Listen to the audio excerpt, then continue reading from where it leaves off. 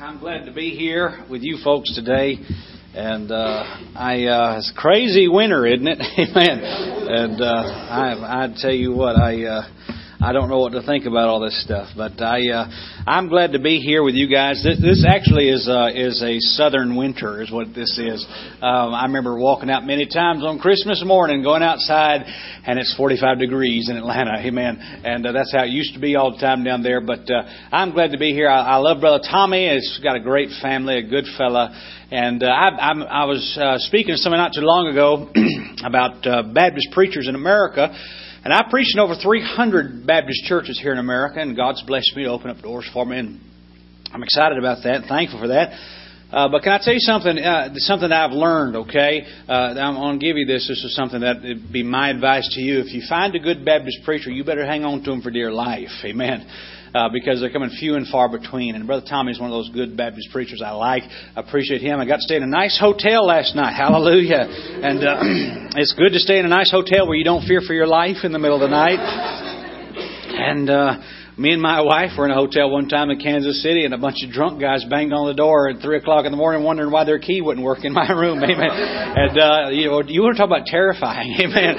That was pretty rough. But and so I knocked on the door, and I said, "Get out of here." And they said, "This is our room. What are you doing in our room?" And I said, "This ain't your room." And they said, "Oh, okay, sorry." And they went on. It was awesome. So But I'm glad to be here, and glad for the opportunity to be here and be with you guys. I am Southern. How many can tell that by how I talk? Amen. And hallelujah. Well, I said this last night. I was talking to somebody from Minnesota, and they said, "Does everybody like where you live talk just like you?" I said, "Yes." And I said, "You can be surprised how many people in heaven talk just like this too." Amen. And but I was thinking the other day, there's a Southern joke I haven't told in a long time. How many can I? Let's have a vote here. How many would allow me to tell a good Southern joke? Amen. All right. There was two Southern bumpkins. All right, and they were walking through the forest. And they came upon this big old hole. I mean, there's like a 12-foot round hole there. And they looked down that hole and they said, "Man, I've never seen a hole that big before. My goodness." And they looked over the side and they were curious, just like us rednecks are. So one of them picked up a rock and said, let's drop this down there and see how long it takes for it to hit the bottom. So they threw the rock over, and they waited and they waited. And they waited, and they didn't hear anything. Didn't even hit the bottom. They said, "Man, this hole must go down forever." And they said, "Well, let's throw something bigger down there." And they said, "All right." So one of them found a big old tree branch and picked up this big old tree branch, and they threw it down there. And they waited, and they waited, and they waited. And they said, "Man," they didn't hear nothing. So they said, "All right, let's find something really big. Go find something real big." And one of them found a railroad tie about 15 foot from the hole there, and they both picked up this big old heavy railroad tie. Took both of them there, and they said, "All right, we're going to toss it on 3. 1, 2, 3," and they tossed it, and they waited, and they waited. And all of a sudden, out of nowhere, this goat comes out of the woods, all right? This goat just comes screaming right between the two and jumps, and whoa, jumps right down that hole. And they thought, what in the world was that all about? Okay. They were losing their mind. And a few minutes later, some guy came through the woods and says, hey, you fellas, have y'all seen my goat? And they said, "No, but there was a goat around here a few minutes ago, just came and jumped right down that hole." And they said, "Oh, no, that wasn't my goat. There's no way he could have jumped down that hole. I had him tied to a railroad tie." Amen. And that's just Southern intellect for you. That's terrible, isn't it? Amen. But I like telling jokes. Amen. And I don't like somber people that are just, boring. Some people have just enough religion to make them miserable. Amen. And there's nothing spiritual about not liking humor. I remember a story years ago. This one preacher, he was a very somber personality, and he thought, I'm really going to try to help my church by learning how to be funny. I'm going to try to study humor, try to study jokes. And so he went to a preacher's meeting because he knew there was a funny preacher going to preach there. And he said, "All right, he got his pen and paper out. And he said, all these jokes that he tells, I'm going to write them down and I'm going to tell them at my church." Well, the preacher got up in the preacher's meeting and he said, "Ladies and gentlemen, I'm glad to be here. My wife's here." And he pointed out his wife, and he said, "I love my wife, but I spent the best years of my life in the arms of another woman."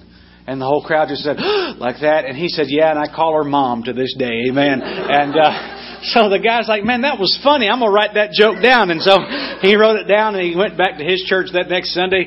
And he said, "Folks," he said, "I love my wife, And this guy was really not good at telling jokes. He said, I love my wife. He said, but I spent the best years of my life in the arms of another woman. And his whole church just went, and just panicked like that. And he panicked, okay? And so they went, and he panicked, and he said, and for the life of me, I can't remember her name. Amen. And so I don't want to do that today to you. But I'm glad to be here. Hallelujah. Amen. And I'm glad to be. Can I tell you one more? I'm in the joke telling mood. Is that okay? And I got a good joke for you. I've been praying today that God give me something to preach to you, and seeking God's will on what to preach. I'm reminded of the story years ago. There was a younger preacher that was kind of he was a really good preacher. He was really young and inexperienced though, and he was asked to preach at a big conference. And what they did, they sat the young preacher up on the platform next to the older, more seasoned man of God. And what they were going to do, they were going to let the younger preacher preach, and then give an invitation. And afterwards, they were going to let the older, seasoned man of God get up and preach, and then they were going to have the service conclude the service. And the younger preacher got up on the platform, and he saw the big crowd that was there. There's thousands of people in this big conference, and he started shaking, nervous. I mean, just his nerves were torn to pieces, and he's sitting there fidgeting. And the older preacher looks at him on the platform there and says, "Son, are you okay?" He said, "No, sir, you don't understand. I'm nervous. My nerves are tore up. I don't know what I'm going to preach. I don't know what I'm going to do. This is a disaster. It's going to be horrible. It's going to be bad. I'm just nervous about this." And the older preacher said, "Son, don't worry about it. God will give you something to preach. Don't worry about it." And so the younger preacher looked at him and said, "Sir, no, you misunderstand. I'm so nervous about preaching here today that I actually left my Bible and my notes in my car. And I'm about to preach here after the special here. I don't know what to do." And so the older preacher said, "Son, don't worry about it. God will give you something to preach. And don't worry about it. You can use my Bible." And so he took his Bible and handed it to the younger preacher and said, "Get up there and preach from my Bible. It'll be all right. God will give you something to preach." And so they called on the young preacher to preach.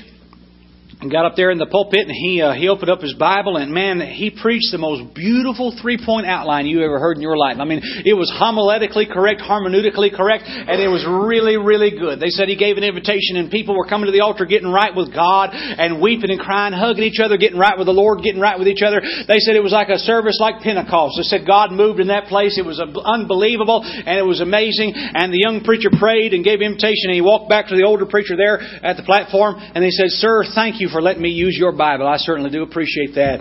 And the older preacher his eyes were as big as saucers. He looked at that young preacher and said, "Son, don't you realize what you just did to me?" He said, "What do you mean?" He said, "Well, son, you took my Bible up there, opened up my Bible on that pulpit up there, and out fell my sermon on paper there, and you stood up there and preached word for word my sermon." He said, "What am I supposed to do?" And the younger preacher looked at him and said, "Don't worry about it. God will give you something to preach." Amen. It'll be all right. And so, praying God give us something to preach this morning. But I want you to pray for something this week. We have been this past few months I've been working trying to raise money. We have a youth camp out there in Kenya every year, and it starts today actually over there in Africa. They're actually well into it today. They're 8 hours ahead over there. But our youth camp starts today. Last year we had I think we had 609 campers last year at our youth camp, and we had 490 of them get saved. Amen. And so for $2,250, we did our youth camp last year. We just raised the money for that again. That is actually going to start. It actually has started today. We raised $2,250 for that. We're expecting over 700 youth campers this year. And so if you'll pray about that and pray for that this week, that God will get a lot of those kids saved. That'd be wonderful. I'm praying that God allows us to see over 500 kids saved this year. Wouldn't that be good? Amen. And very excited about that. So let's do this. Take our Bibles to Acts chapter number 8 today. I'm praying that God give me something to preach this morning. Amen. And I'm excited to be in missions. I think this is a great day to be a Christian. Amen. And you say, well, what about all the wickedness around us? Well, when the world is dark, the light of the gospel shines that much brighter. And I'm very excited to be a Christian in these days. People say, I wish I lived 100 years ago. I don't. I'm glad I live now. Amen. We have internet now, and air conditioning now, and running water now. Glory to God. And McDonald's now. Amen. And hey, if you don't like that, you need to get saved. Amen. That's all I got to say. But Acts chapter number 8, if we can stand together for just a moment as we try to read the Word of God this morning. Acts chapter number 8. The Bible says here, what we find here in the context is that Stephen just preached a very scathing sermon in Acts chapter number 7. He preached and let those guys have it. Amen. He was not even trying to be politically correct in those days. Matter of fact, go to Acts 7 verse 51. Stephen is preaching here. Just to give you context, and he says this, he said, "You stiff-necked and uncircumcised in heart and ears." Wow, he's calling names. Amen. That's not politically correct. You can't win an election doing that. "You do always resist the Holy Ghost, as your fathers did, so do ye. Which of the prophets have not your fathers persecuted, and they have slain them which showed before of the coming of the Just One, of whom you have been now the betrayers and murderers, who have received the law by the dispensation of angels and have not kept it." Verse 54 says this, "When they heard these things, they were cut to the heart." Amen. By the way, can I say that Stephen preached the truth no matter what the truth was? Amen. And he didn't care who it offended. Verse 54 says, when they heard these things, they were cut to the heart, and they gnashed on him with their teeth. But he, being full of the Holy Ghost, looked up steadfastly into heaven, and saw the glory of God, and Jesus standing on the right hand of God, and said, "Behold, I see the heavens open, and the Son of Man standing on the right hand of God." And they cried out with a loud voice, and stopped their ears, and ran upon him with one accord, and cast him out of the city, and stoned him. And the witnesses laid down their clothes at a young man's feet, whose name was Saul. And they stoned Stephen, calling upon God, and saying, "Lord Jesus, receive my spirit." And he kneeled down and cried with a loud voice, "Lord, lay not this sin to their charge." And when he had said this, he fell asleep. So Stephen preached this message here, and they stoned Stephen to death. They killed him with rocks, and they tried to end his message and end his life. But can I tell you, you can destroy the body, but you can't destroy truth. Amen. You can do anything you want to, but you can't destroy truth. Acts chapter 8 verse 1 says this, "And Saul was consenting unto his death, and at that time there arose there was a great persecution against the church that was at Jerusalem, and they were all scattered abroad throughout the regions of Judea and Samaria, except the apostles." And I want to preach to you on first century missions today, and we'll see what God does in our hearts this morning. Let's pray for a moment. Father, I love you, and I thank you for the opportunity to be here today. Thank you for Brother Tommy McMurtry, and I do pray for him and pray that, God, that you'd speak to our hearts today in this service. God, I do pray. I know that there's all different kinds of people, all different kinds of levels of spirituality, all different kinds of ages here. Lord, I know there's all different types, and I know that the Bible has the answer to challenge us all to grow spiritually. And Lord, I do pray today that as we try to preach, God, that you'd illuminate our mind this morning. God, that you'd help us to see things off the pages of Scripture that'll change our lives. God, that you'd help us to be pleasing to you in all things. And Lord, I do pray and ask you now that you just do a great work in my heart. As I try to preach, Lord, I pray, Lord, that you help my mind to think clearly and help my mouth to speak clearly. And I pray, Lord, for a good delivery of truth today. I pray that you'd remove distractions from our hearts, from our minds, and from this service today. And I pray that you would, as we give an invitation here in a little while, Lord, may the altars be filled. May people decide that they're going to live for Christ, that they're going to give their life for something that matters, that they're going to give their life to something that's eternal. And God, to pray that you'd help us to preach in the power and the touch of the Holy Ghost today. We love you and we thank you for all that you've done. We pray in Jesus' name. Amen and amen. Thank you. You may be seated.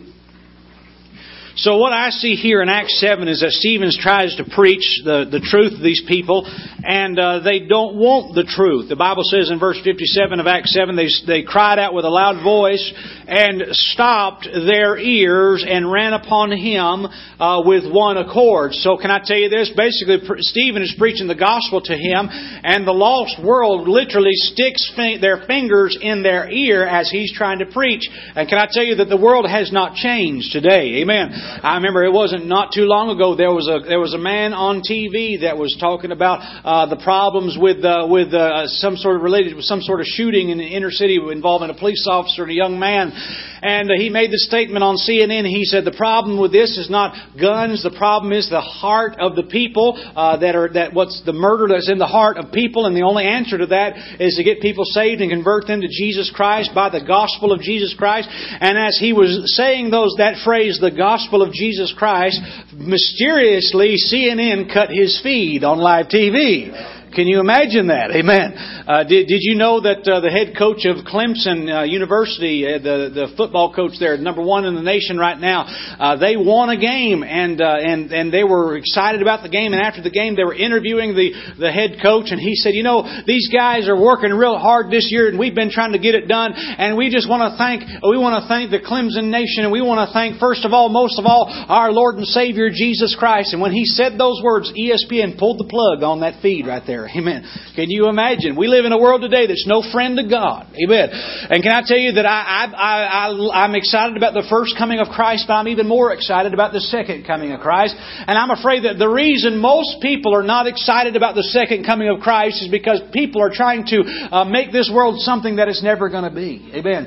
Can I tell you that this world is not my home. I'm just passing through. Amen. I'm a pilgrim and a stranger. I'm making a journey through this place, but my final destination is not here. And the best advice I could give you as a Christian today is don't get your roots too deep. Amen. Because you're pulling out before too very long. You're going to go to a heavenly land, and you ought to be laying up treasures for that other place right now and investing in that. I'm a young man. They tell me right now, he said, you need to invest in your retirement. Amen. And you need to invest in it now, because if you invest in it now, you'll have more money down the road. But can I tell you, that's good advice, but I would say better advice is you need to invest in your internal retirement. Amen. There's so many people pouring money by the thousands into 401ks and all kinds of CDs and all whatever else you want to call all that. But can I tell you, if you have all your money tied up in this world and you don't have any money sent ahead, you're going to be a poor man at the judgment bar of Christ someday. Wow. That's good preaching, even if I am the one doing it. Amen. Hallelujah. But one thing I see here, the character of these people, as I like to study history, and I love to especially study the Bible and the historical books in the Bible.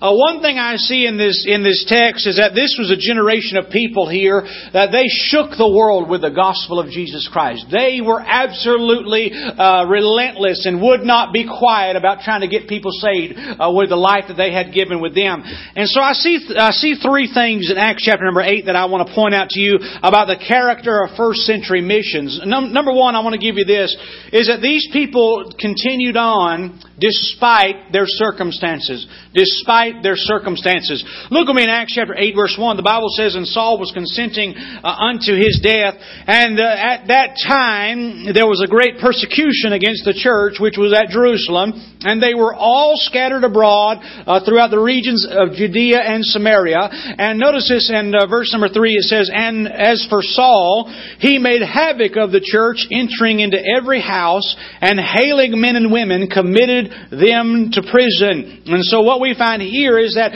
in this text that the apostle, or the future apostle Paul, at this point he's not saved. His name is Saul.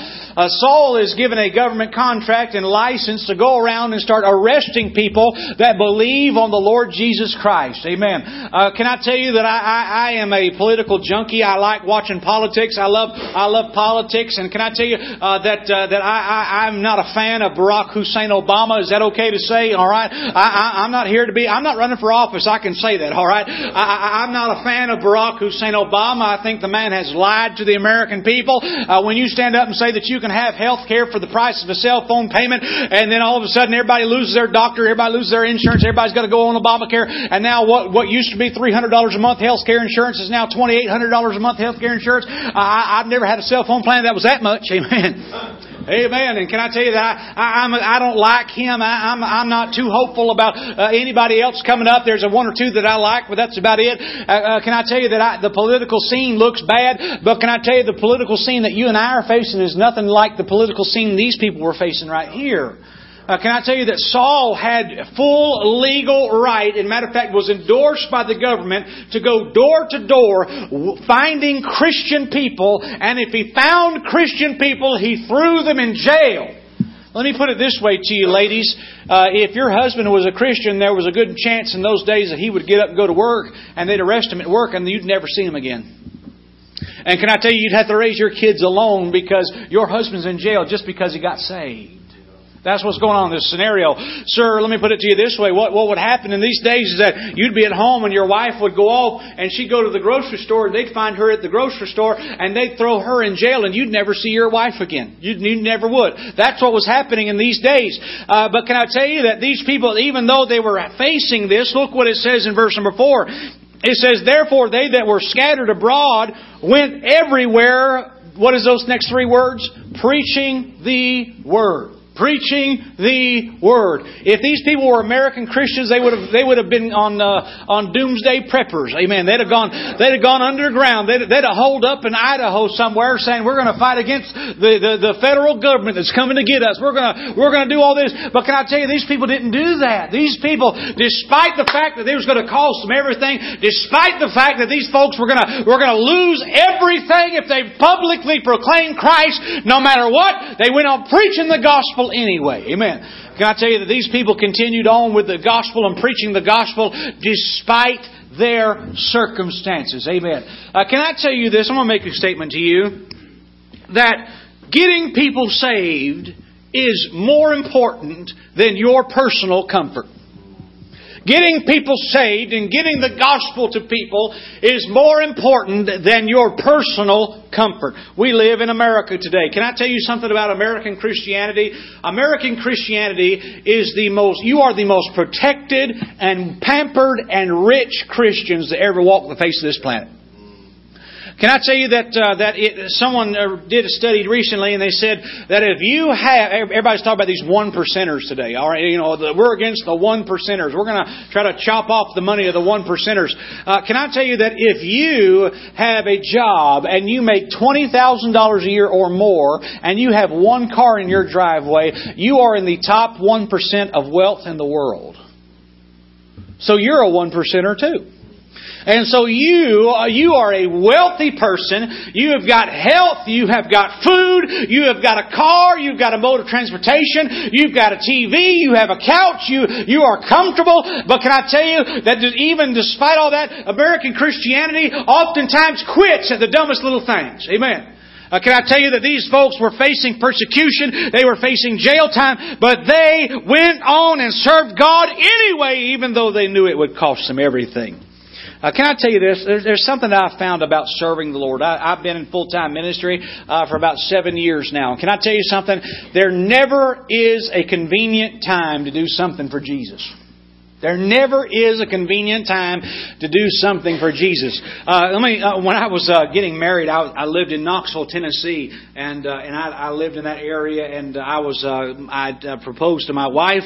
Her name was Rebecca Sobe, and I liked her so much, I decided I was going to change her name to Rebecca Smith. Amen. Somebody say amen right there.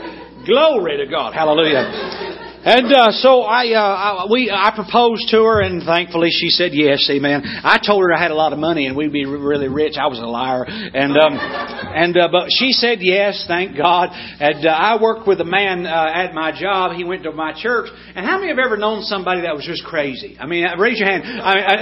Look, the gospel. The churches are full of crazy people. I don't know why, but churches are full of crazy people. The gospel light attracts some strange bugs. Amen. And let's put it that way. But I worked with this guy. Went to church with me, and he was just crazy. And he came with me one day, and he was an older man. His name was Mike. And Mike came up to me one day and goes, "Son, you getting married?" I said, "Yes, sir." And he always made me nervous. Amen. And I said, "Yes, sir." He said, "Son, you gonna have babies?" I thought that this is way too personal, man. I'm nervous about this conversation. And he said to me, he said, "Son, let me give you some advice." I said, "Okay." He said, "You're never going to be able to afford to have babies, so you may as well just have them anyway." I thought, okay, all right. I never had, just all of a sudden out of nowhere, he just volunteered that advice to me. I thought, all right, praise the Lord. And can I tell you something? He was right. You never can afford to have babies, so you may as well just have them anyway. We just found out we're expecting our fourth baby. Don't tell nobody. Amen. We're expecting our fourth baby, and I looked at my bank account and I just said, "Oh well, let's just go ahead. It's worked out the past 3. Amen. Let's just have another one." Amen. I'm going to be in debt forever, but that's going to be okay. Amen. Can I tell you that it's been true that you never can afford to have kids, so you may as well just have them anyway. But can I tell you this also? You never really can afford to give to church, so you may as well just give on anyway. Amen. I meet so many people that say, I can't afford to tithe. Well, can I tell you, you'll never be able to afford to tithe. Amen. So you may as well just do it anyway. Can I tell you, when it comes to giving to missions, mission conference is a very uncomfortable time for people because people, I can see it in their eyes. There's this dread that comes over people when I talk about, we need to increase our giving to missions, and I just see people just, And it's like everybody in the crowd's having an aneurysm. It's just bad. Well, how am I going to do it? Can I tell you, you're never going to be able to give to missions. You're never going to be able to afford that. So you may as well just do it anyway. Just go ahead and write the check. Even if it bounces, just do it anyway. Amen. And just give. And look. Can I tell you, there's always going to be something. Okay?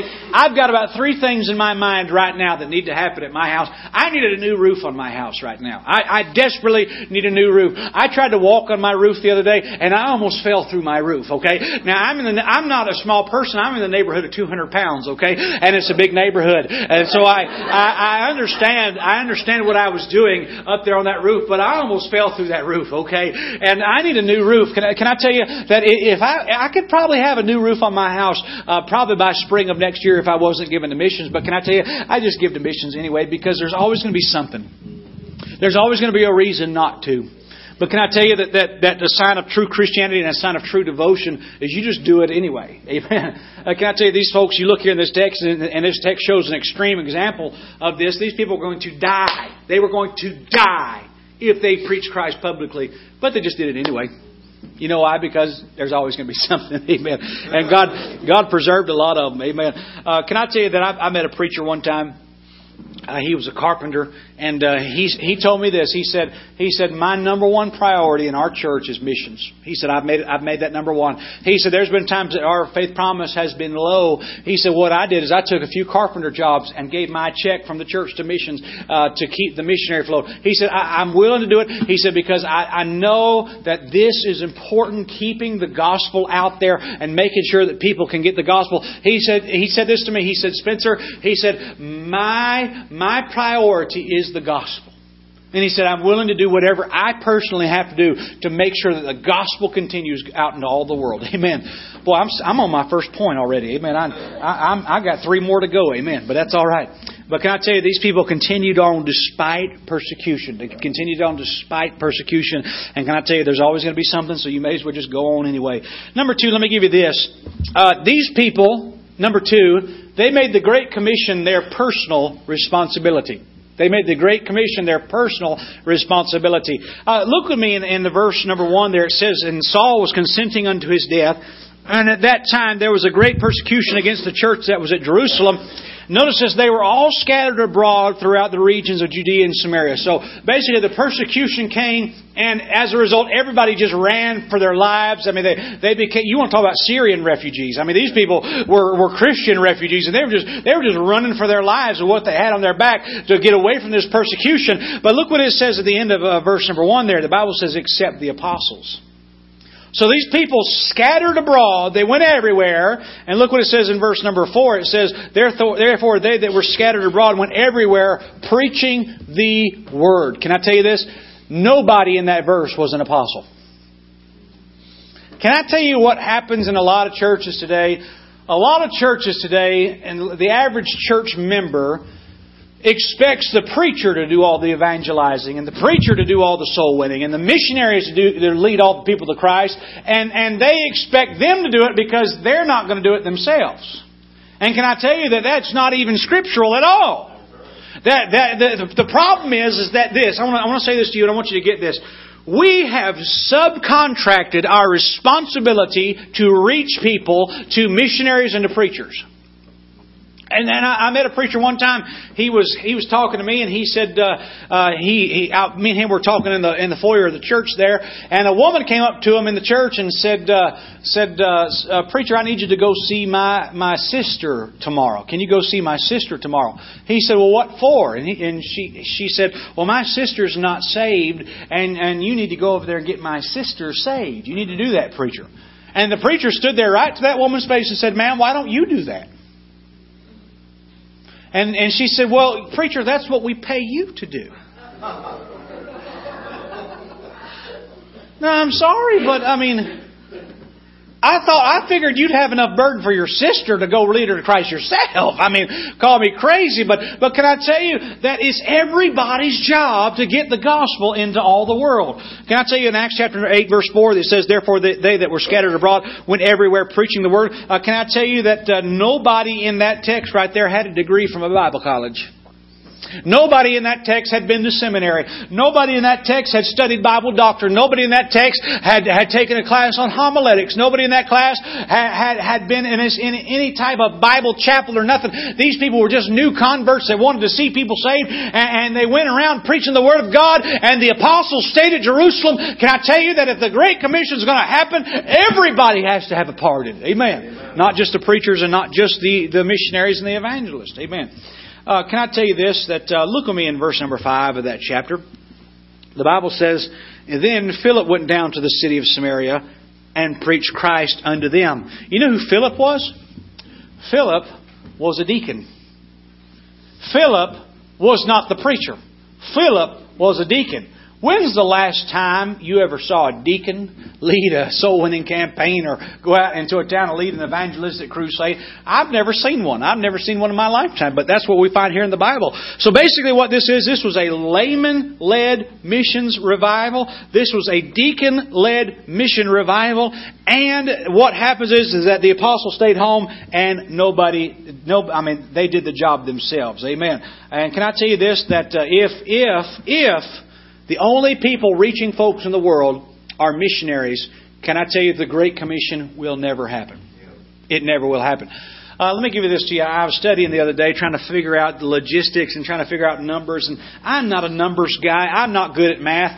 There's basically three types of people in the world. There's those who are good at math and those who aren't. Okay? And so that's where I am. I'm just not good at math. But I started looking up some stuff and I found this out. They say that in America, they say that there's 12,000 independent fundamental Baptist churches in the United States of America. Okay? And they say that the average independent Baptist church runs somewhere between 75 and 100 people. That's what they say the average independent Baptist church runs. Okay? Let's say hypothetically that each independent Baptist church of all 12,000 fully supports one independent Baptist missionary. Okay? So what we have is an army of 12,000 missionaries. And these 12,000 missionaries go all the way across the world and we spread them abroad all across the globe. They say, the people that study this kind of stuff say that a good missionary, a successful missionary, will reach somewhere around 5,000 people in their lifetime. 5,000 people will get saved. So let's say this. We got 12,000 missionary families, and these 12,000 missionary families go and they reach 5,000 people each. Can I tell you what that does for us? That gives us about 60 million people saved. Can I tell you that's less than 1% of the world's population? So, if we have a great missionary movement where only the missionaries are reaching people with the gospel, then can I tell you it'll never be done. But let's say this hypothetically. Let's say that each of the 12,000 churches that we have here in America, with 100 people inside of those churches, let's say that each of those 100 people in each of those 12,000 churches, each reaches 5,000 people each. That means you reach 5,000, you reach 5,000, you reach 5,000, you. Each one of you reach 5,000 people. You know how many people that ends up being? That ends up being over 6 billion. So what I'm saying to you is that world evangelism is possible, but it's not possible unless you do your part too. Amen. So that's what it says here. These people made the Great Commission their individual responsibility.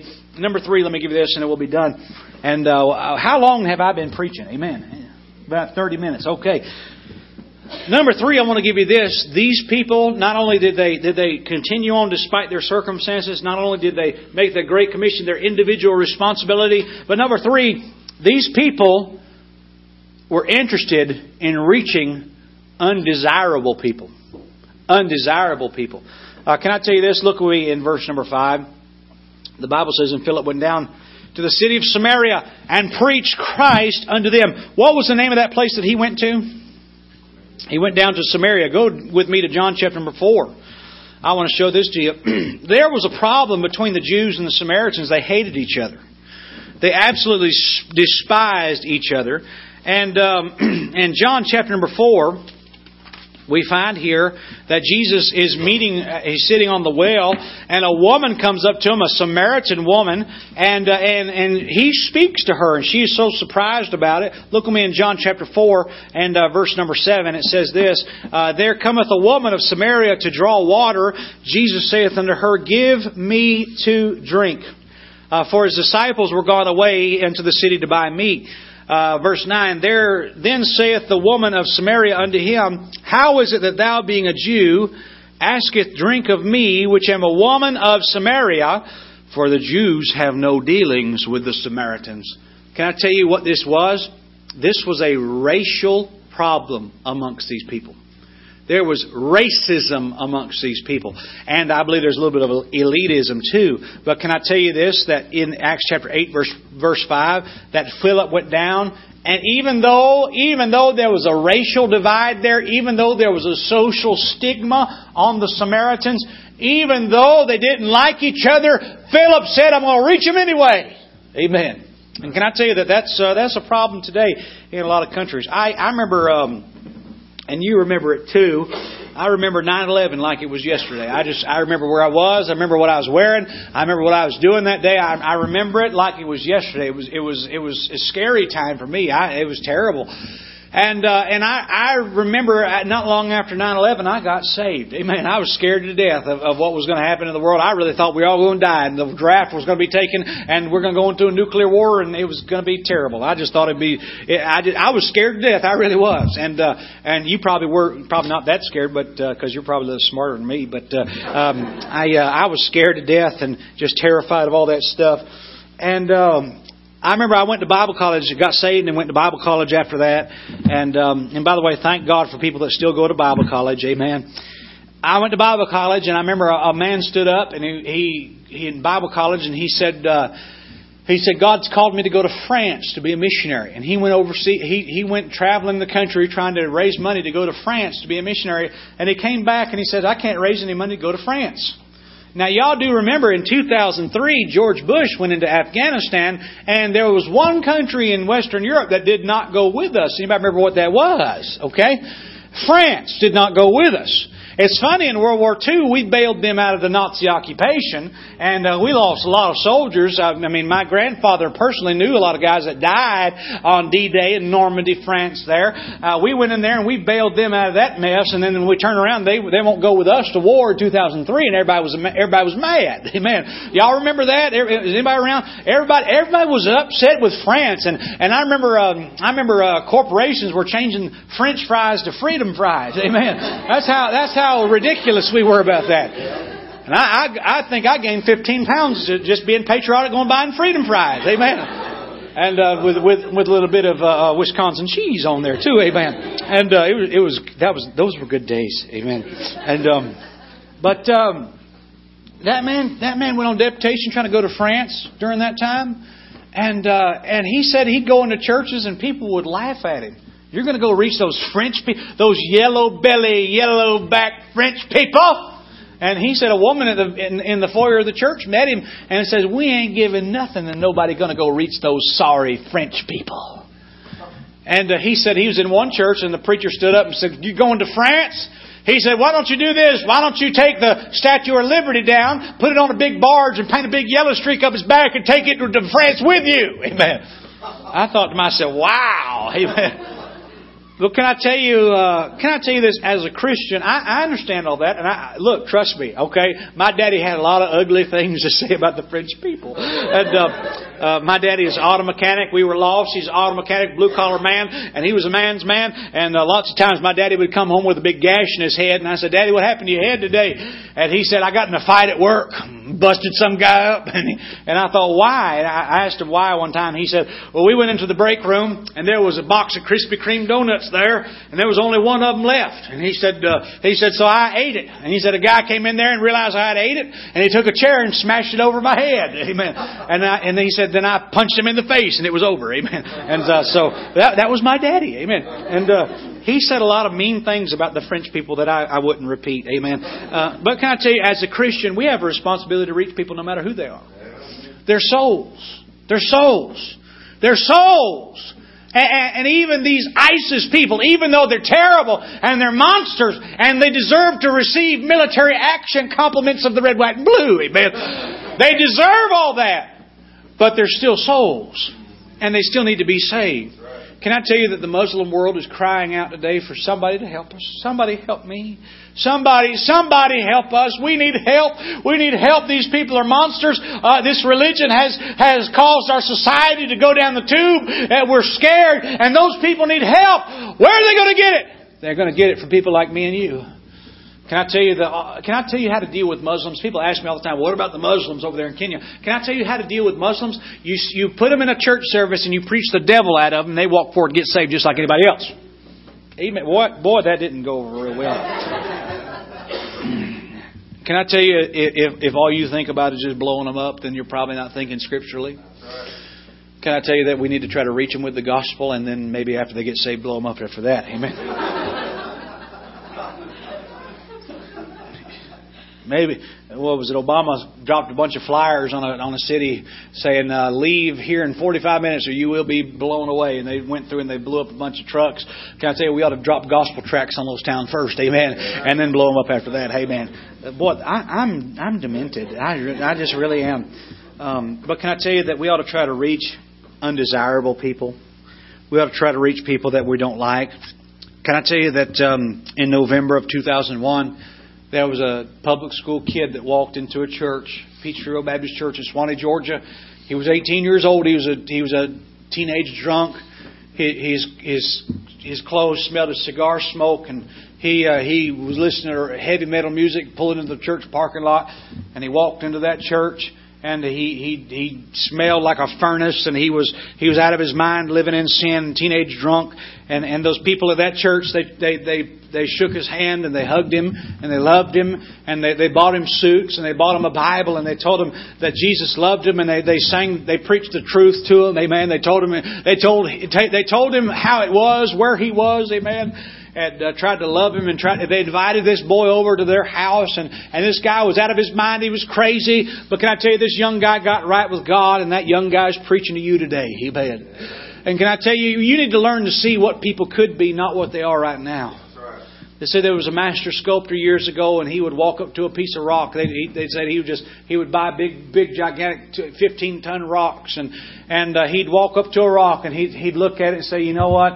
That's not the one. He said, that one right there, that's the one. I can see it. It's going to be beautiful. And the guy that was loading up the rock to him said, you said this rock's going to be beautiful.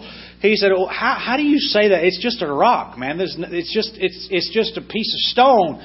And the artist said, I see what it is now, but I'm seeing more than that. I'm seeing what it's going to be when I'm finished with it. And can I tell you, that's what you need to see when you see people that you don't like, people that are drunk on your job. There's people that you work with that are monsters that could, if you would just get a burden for them and go get them saved, they could be some of the best church members that this church has ever seen. But you got to learn to see what they could be, not what they are right now. I'll close with this story. Being a Baptist preacher, that means nothing, but I'm going to tell you that I'm going to close with this story. Matter of fact, I'm going to do this. I'm going to close my Bible just to give you hope. Amen. And right there. Okay, there it is. Amen. And my Bible's closed. I was in a church in the Metro Atlanta area, and the preacher sat me on the platform. And this is one of those camp meeting churches. Okay, I'm talking about like during the announcements they shout. Okay, I mean, woo, amen. Preacher to get up and say, all right, we're going to have a bake sale for the Christian school on March the 11th. Woo, glory for the bake sale, amen. That kind of stuff. And all they got to do is sing Amazing Grace, and people are running the aisles all over the place. I mean, it's awesome, amen. And I loved it. I'm sitting there on the platform and up there, and me and the preacher are just sitting there, and we're watching. There was a woman in the pulpit. She was singing a special, and there was a woman over on this side. Her name was Rhonda, and Rhonda was just standing up there waving her hanky, just woo, like that, shouting and crying, some of you have never done that before. Amen. Look, if you don't like that, trust me, don't go to heaven. Amen. Because when you go to heaven and you realize all this was real and your faith becomes sight, you're going to lose your mind. Amen. Just trust me, it's going to happen. Amen.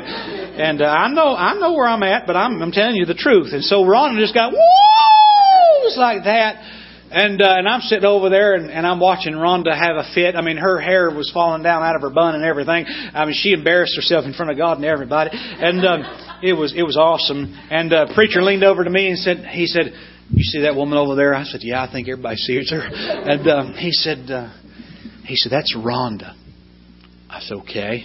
He goes, "You don't know anything about Rhonda, do you?" I said, "No, I don't know nothing about Rhonda." He said, "Let me tell you a story about Rhonda." He said, about 3 years ago, I was pulling behind Kroger. He said, there was a woman laying on the ground behind Kroger. She was homeless and she was a heroin addict. And I went and talked to her and tried to give her the gospel. And she got saved. And her name was Rhonda. He said, "That's Rhonda back there shouting right now." I said, "Really?" He goes, "Yep." He said, "Rhonda got saved and got off heroin and got a job, and she's getting married in a few months, and she was like 26, okay, and she was just loving the Lord and getting just excited about Jesus." And he said if we hadn't gotten Rhonda out from behind that Kroger, then I don't know where she'd probably be dead right now. Amen. And he said, by the way, she works at that Kroger that we found her behind on out of her mind on heroin on. Amen. Can I tell you that most churches would not dare bring someone like that into their church? Because you know what's funny? What I find is that churches get into this rut where we like to reach people that are just like us. I get tickled to how many preachers are still waiting on their millionaire to come walk in the door. Can I tell you? He ain't coming. Amen. There's another guy on this side, and he started shouting too, and he started testifying. And he'd say some of the goofiest stuff while he's testifying. He said, "Hey, church, I just want to thank the Lord that I'm saved, and I want to thank the Lord that I live in a land where you can go and buy mustard on the shelf at Kroger for free, or for $2.59. God bless you. Amen. Sit down." I'm like, I like mustard, but my goodness, man. I mean, he was excited about mustard, and he shouted all church service and excited. And preacher said, "You see that guy over there?" I said, "Yeah." He said, "That's Jimmy." I said, "Okay." He said, "Yeah, Jimmy was in jail for 15 years for assault and battery, kidnapping." He named a bunch of stuff he had done. He said, "But you know what's funny?" He said, "One of our guys in our church works at the jail and got a burden for Jimmy and told Jimmy had to be saved." He said, Jimmy got saved, and as soon as he got out of jail, he stayed here in this area and got him a job, and he's been going to church." I'm talking about this guy was wearing a suit and tie. I mean, he was a good independent, fundamental, premillennial, King James, and Bible Baptist, because he was wearing a suit and he was wearing a white shirt too. Amen. And because that's some unwritten rule in the Bible somewhere, you have to wear a white shirt. But can I tell you, this man was reaching people that were undesirable. He was reaching folks that didn't have any money. He was reaching folks that had a social stigma on them. Can I put it to you this way? He was reaching everybody who would listen. And that's so unlike us today. My kids are at home today, and they're in Sunday school. Well, they're not in Sunday school right now. Well, they probably are, actually, in Sunday school right now. And can I tell you this? There's two people that teach my kids in Sunday school. Their name are Holly and John Fisher. Holly and John Fisher were drug addicts. And they got saved. And neither one of them can buy a gun because they're both felons. They have a rap sheet as long as a roll of toilet paper. I mean, they've done everything you can imagine. But you know what they're doing? They're teaching my kids Sunday school today. You say you would let criminals teach your kids the gospel? Sure would. You know why? Because I believe in the life-changing power of Jesus Christ. And I'd rather have them teach it, my kids, than anybody else in that church. Amen. Can I tell you, let's bow our heads today and close our eyes and